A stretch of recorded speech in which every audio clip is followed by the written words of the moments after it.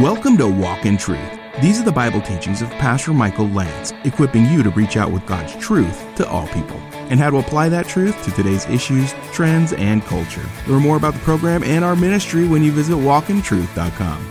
Now here's part 3 of Pastor Michael's teaching in Matthew 10, 24 through 32, called The Making of a Disciple.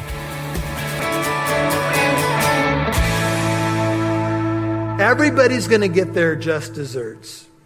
This is Ecclesiastes 12:14. You might want to write it down. For God will bring every act to judgment, everything which is hidden, whether it is good or evil. Ecclesiastes 12:14. And that's why I say thank you for the cross, Lord Jesus. Amen? Because my sin, my shortcomings are not going to be judged. I am forgiven. I will be declared righteous on that day. I'm already righteous positionally because of the work of Jesus. Amen. That's the good news of the gospel. Every act doesn't have to come into judgment because Jesus took the judgment. But Jesus is talking about those who reject him. What I tell you, 27, in the darkness, speak in the light. What you hear whispered in your ear, proclaim upon the housetops. Now, Jesus said some things privately to them. Perhaps this could speak of some of your devotional times or Bible study times. Jesus said, whatever nuggets you find, truth you hear, use your platforms. Proclaim it on the housetops. In the ancient world in Israel, rooftops were flat. People would hang out there. They would fellowship together. You could address people down below from your roof. It became a platform in one sense. And I would ask you this practical question. How are you using your platforms today?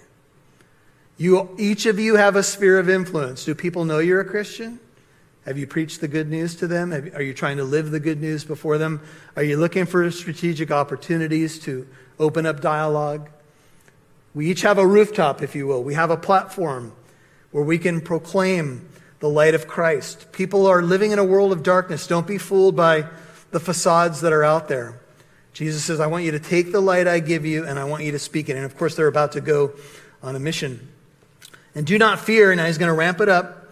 A second, do not fear, verse 28, those who kill the body, but are unable to kill the soul. But rather fear him. If you want all your fears to be squashed, the greatest fear is the fear of the Lord. It's the cure for every other fear. Jesus says, don't fear someone who can kill your body, but they're unable to kill the soul. Let's stop right there. You have a soul. On the authority of Jesus Christ, there's a part of you that's distinct from your body. Now, in Christian theology, there's two main camps. Dichotomy of soul and body teaches that you have a soul and a body. Di is two. Trichotomy teaches you have a soul, a spirit, and a body. Dichotomists say soul and spirit are the same thing. Trichotomists make a distinction between the soul and the spirit. For our sermon, it's largely irrelevant. But here's what I'm saying to you. On the authority of Jesus Christ, you have a soul. And your soul is going to live on if you have eternal life with the Lord in the kingdom of God. Amen? Amen? To be absent from your body is to be at home with the Lord. You have a soul. What will you give in exchange for your soul? Jesus said, it wouldn't be worth it if you gained the whole world. He didn't say a city block, if you owned an island or two. He said, if you gave your soul, you forfeited your soul, and you owned the whole world, it wouldn't be worth it. Your soul is of such value. You have a soul. There is a life beyond this existence on the authority of Jesus Christ. And I would say that's a pretty good authority. Amen? And Jesus says, there may be people, and of course the apostles listening to this, most of them were killed for their faith. Read Fox's Book of Martyrs. But they can't kill your soul. Persecutors, the wicked, if you will, can't kill your soul. There's only one who can destroy both body and soul in hell, and the one is God. I remember a song by Newsboys. How many of you remember Newsboys back in the day? They sang a song called They Don't Serve Breakfast in Hell. Great song. And they don't, by the way. And some people, when they hear the word hell, they're like, oh, here we go. And some of you may have heard that teachers often say Jesus taught more about hell than he did about heaven. And when Jesus mentions hell here, our English word is H-E double hockey sticks. The word in Greek is, or the word in Hebrew is Gehenna. And it moves over to our understanding of what this place is. So I want to slow down just for a moment and give you what Jesus says here. The word destroy is the word apilumi, and the basic idea of it is the word, just like it's translated destroy. Some people think it could be annihilate out of existence. Notice it mentions that God can destroy both soul and body in a place called hell. That is Gehenna, Gehenna. Now, in the Old Testament, whenever you come across Sheol, that's the grave, and that's the place where people go when they die. They're buried in the grave, and it's also known as the abode of the dead.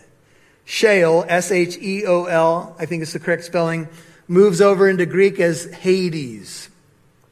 And that's the abode of the dead, and that's the New Testament word for this place. So you have Sheol and Hades.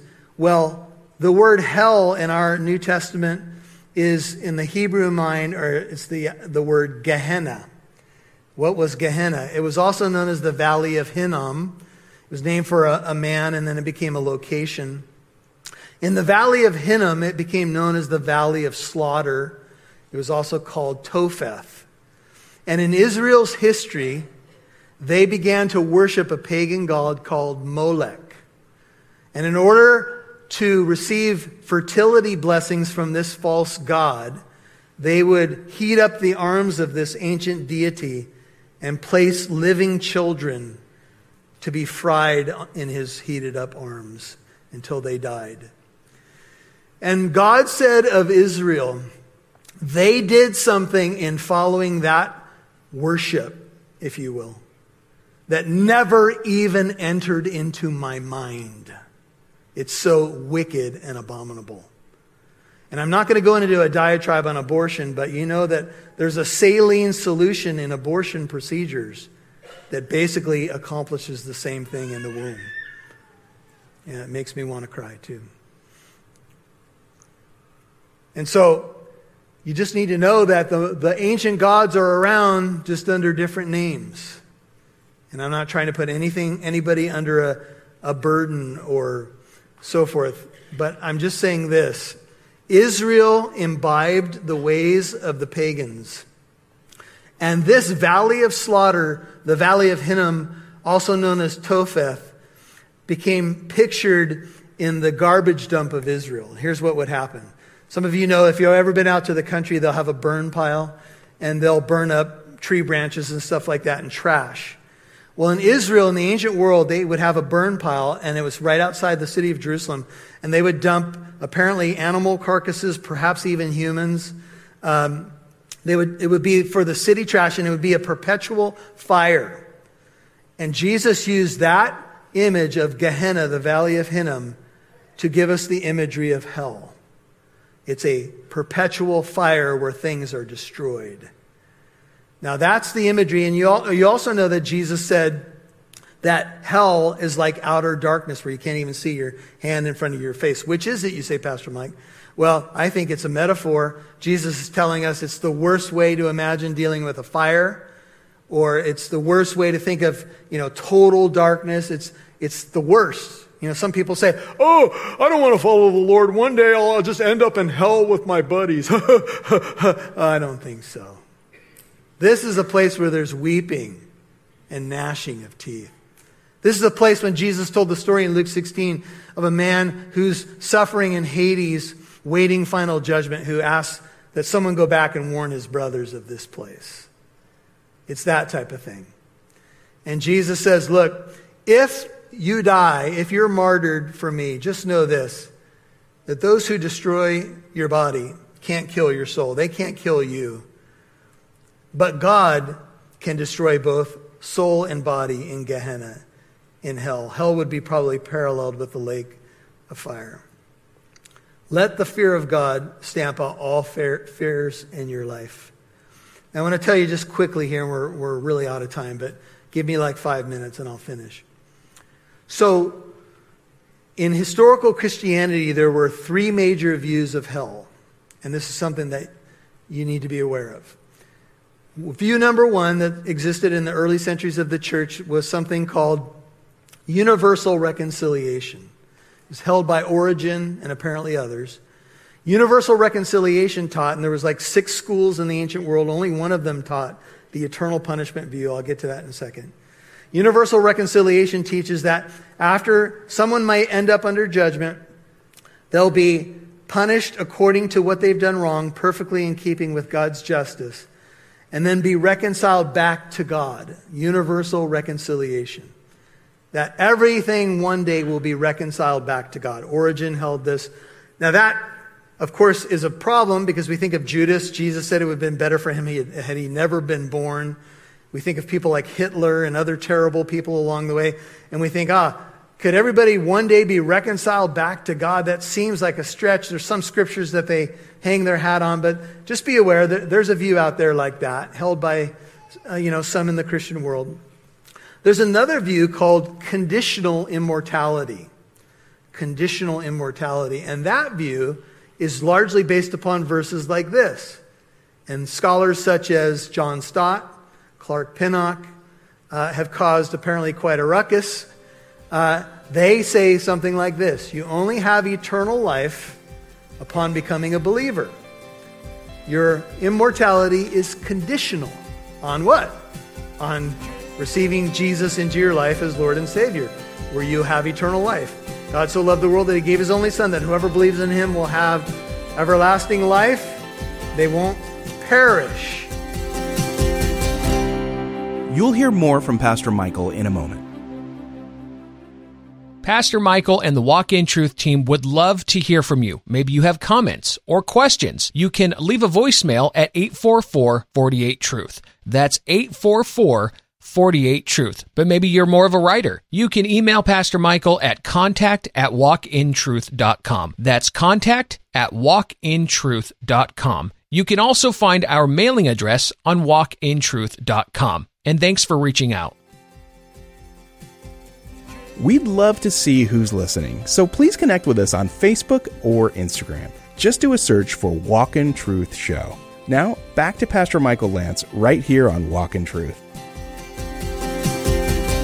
God so loved the world that he gave his only Son, that whoever believes in him will have everlasting life. They won't perish. So the scholars say, taking the language at face value, it's not guaranteed that everybody's immortal. And here's what they teach. They say that if this view is correct, you go to a place of judgment if you're not a believer, and God judges you perfectly with his justice according to what you've done, however long that takes, whatever level that is, and then you are destroyed. Your soul is destroyed by God. And you literally go out of existence. That's conditional immortality. Scholars such as R.T. France, writing in the New International Commentary on the New Testament, says, in this passage, Matthew 10:28, it is spoken of as a place of destruction, not of continuing punishment, a sense which fits the origin of the term in the rubbish dumps of the Hinnom Valley, where Jerusalem's garbage was destroyed by incineration. On this basis of this text alone, it would therefore be better to speak of true life, that is the soul, not as eternal, but as potentially eternal, since it can be destroyed in hell, close quote. Now, I don't think France is saying that that's what he necessarily believes, but he's laying out the view. The third view is eternal, unending punishment in hell. That's been the traditional view, largely taught by the Catholic Church from about 500 to 1500 and to our day. And they did use it to scare people, Dante's Inferno, and your loved one's going to burn forever, and all that stuff, and indulgences, and we won't get into all that right now, but it did scare a lot of people. Now, that doesn't mean it's not true. The eternal punishment view is the traditional view. But you do need to know that there's other views out there. And, with our sensibilities as people, we think of things like this, and I'll just throw it out. And I'm telling you, I've been in the traditional camp this whole time, but I'm at least investigating. So, think about this. Someone suffers for 1 billion years, and their suffering has just begun. That's eternal punishment. Now, some people might say, well, there's no sense of time there. Well, it's still going to last forever, whatever that means. So, and you all know that some people have chafed against the idea of eternal punishment. But again, that shouldn't be why I decide on my view. If my view is true, if it's biblical, if that's what Jesus said, if sin is so serious that God's going to judge people forever based upon a lifetime of whatever they did, that's God's prerogative. He's holy, right? But I will say to you, there's at least 3 views. Some people say there's 4. If you want to pick up a book on this, 3 Views of Hell by Steve Gregg. If you're interested in doing more homework, 3 Views of Hell by Steve Gregg. Gregg is 2 G's at the end. And this is why some people have come up with some other views. And I've spent a little time on this because I want to teach you something about your walk in theology. I had a professor, a good buddy of mine, say, I don't know if I should call him a buddy, but he's a friend. Michael, always read people who are on the other side, because you may think that you're cemented in your view until you read somebody else's view. He would tell me there's good people who believe what they believe because they've wrestled through this stuff. And don't just dismiss it because you've been in one camp for this whole time.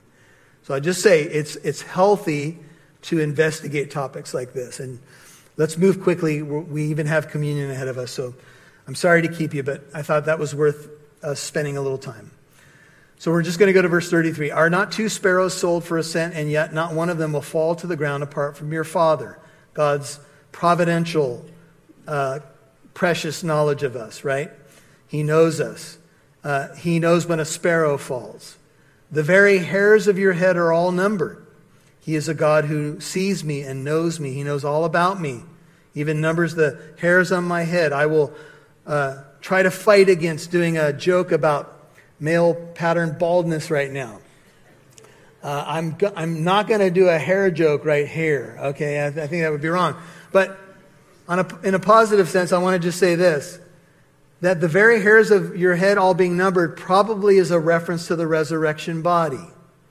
Not any part of the essential you will be missing in the resurrection. You will be you in the resurrection. Amen? Before hair started going south. Maybe about the age of 18. In your prime. Back, knees, hairline, circulatory system. It's all coming back, baby. Apparently, God's got every hair numbered. You'll be you in the resurrection. This is a good time for a hallelujah. Praise the Lord. And your loved one will be them in the resurrection, just at their prime, without sin and the fall and the curse. Praise the Lord. Therefore, don't fear. You are of more value than many sparrows. And then finally, everyone therefore who should confess me before men, you're going out on the mission, this is what I want you to do. I will also confess him before my Father who's in heaven. Ready for a scary verse?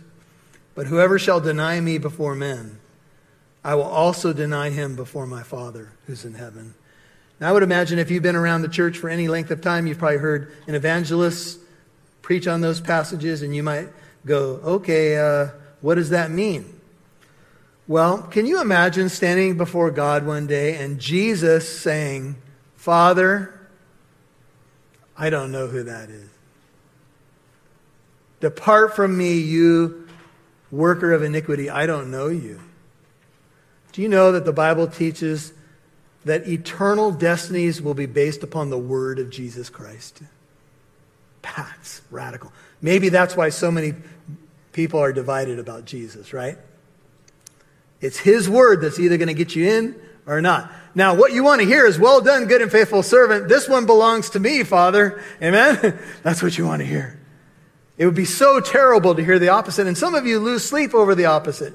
You're like, did I deny him with my actions? Look, it's not just about your mouth. It's about your actions. But I'll just say this. I think we need to know God's grace. We need to know the gospel here. But I think if you know him, you're going to confess him. But what if you don't? What if you had a moment of weakness and you denied him? What if you denied him with your silence? Or, you tried to blend in with the crowd because it would be hard to be singled out. What do you do now? Well, let's not forget Peter. Peter on that fateful night denied 3 times that he even knew the Lord. He started calling down curses to guarantee what he had said. And yet, what happened with Peter? Well, he was restored. France puts it this way: the later experience of Peter is an object lesson in denying Jesus under the pressure of public opinion. But Peter's subsequent rehabilitation adds a reassuring suggestion that the stark verdict of this saying may be understood to refer to a settled course of acknowledgement or denial, rather than to every temporary lapse under pressure. I've got a final story, and then communion's coming around. So, a few weeks ago, I preached on Psalm 73, and a dear brother in the Lord that we've known each other for a couple decades comes up and he says, Pastor Michael, you don't know how relevant that sermon was, but I have a friend, when he was a young man and growing into a teenager, came from a very broken, troubled home, and he himself walked to a church because he was just looking for answers and to get away from all the drama. And he ended up going to a church. He got saved as a teenager, became a leader in the youth group, on fire, sharing his faith, just one of those kinds of guys. And all of a sudden something happened, and he turned and denied the Lord, started being anti-Christ, making fun of Christians, just totally went the other way. For 3 decades. Said we lost contact with each other. The brother speaking to me is probably in his later 50s. He says, all of a sudden I have a family member who wasn't doing well, and we heard from this friend after all this time. And of all things, this friend said, I'm praying for you guys. I'm praying for your loved one. And I was like, what? I thought he was total anti-God now. How is it that he's now saying he's a Christian? Well, turns out that after apparently more than 3 decades, he turned back to the Lord. And I say that just in light of this to tell you it's never too late. God doesn't want anybody to perish. Jesus wants all of us to be confessed before the Father is in heaven. That's why he came, because he loves each of us. So I would just say, even if you've had a season of denial, a season where you kind of mocked, there's a way back. Peter found his way back. We can find our way back. You've been listening to The Making of a Disciple, Part 3 on Walk in Truth. That was Pastor Michael's teaching in Matthew chapter 10, verses 24 through 32. If you missed any part of today's program, Walk in Truth is on Apple Podcast, iHeartRadio, Spotify, and many more podcast apps. Listen for free to Pastor Michael's teachings in more books of the Bible. You can email Pastor Michael with your questions you may have from his teaching today, or maybe you have a question about something else, or need encouragement, or prayer. Maybe you'd like to share how Pastor Michael's teachings have affected you. You can email Pastor Michael at contact@walkintruth.com. That's contact@walkintruth.com. And thanks for reaching out. You can also find our mailing address on walkintruth.com. Now, here's Pastor Michael with the final word. Well, I think the bottom line for this section in the Making of a Disciple, at least part 1 of the Making of a Disciple, is that disciples are in the making. It's not an instantaneous thing, right? It does seem that a disciple is made. How are disciples made? Well, in the Great Commission, Jesus said, "Go therefore and make disciples." And then the how is answered, teaching them to obey everything that I've commanded you. When we watch Paul go into a town and plant a church, oftentimes when he was able to stay for an extended period of time, what did he do? He poured in to people to make disciples. He was following Jesus' Great Commission. So when a church gets planted, or let's just say that you're leading a Bible study, or maybe you have on your heart starting a Bible study at lunch once a week at work. How about that? How about praying about getting creative? Maybe you see a need in your local church and you're thinking, it'd be nice if this was there.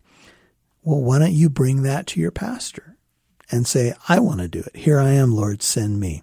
That's what it means to be a disciple. It means you're part of the solution.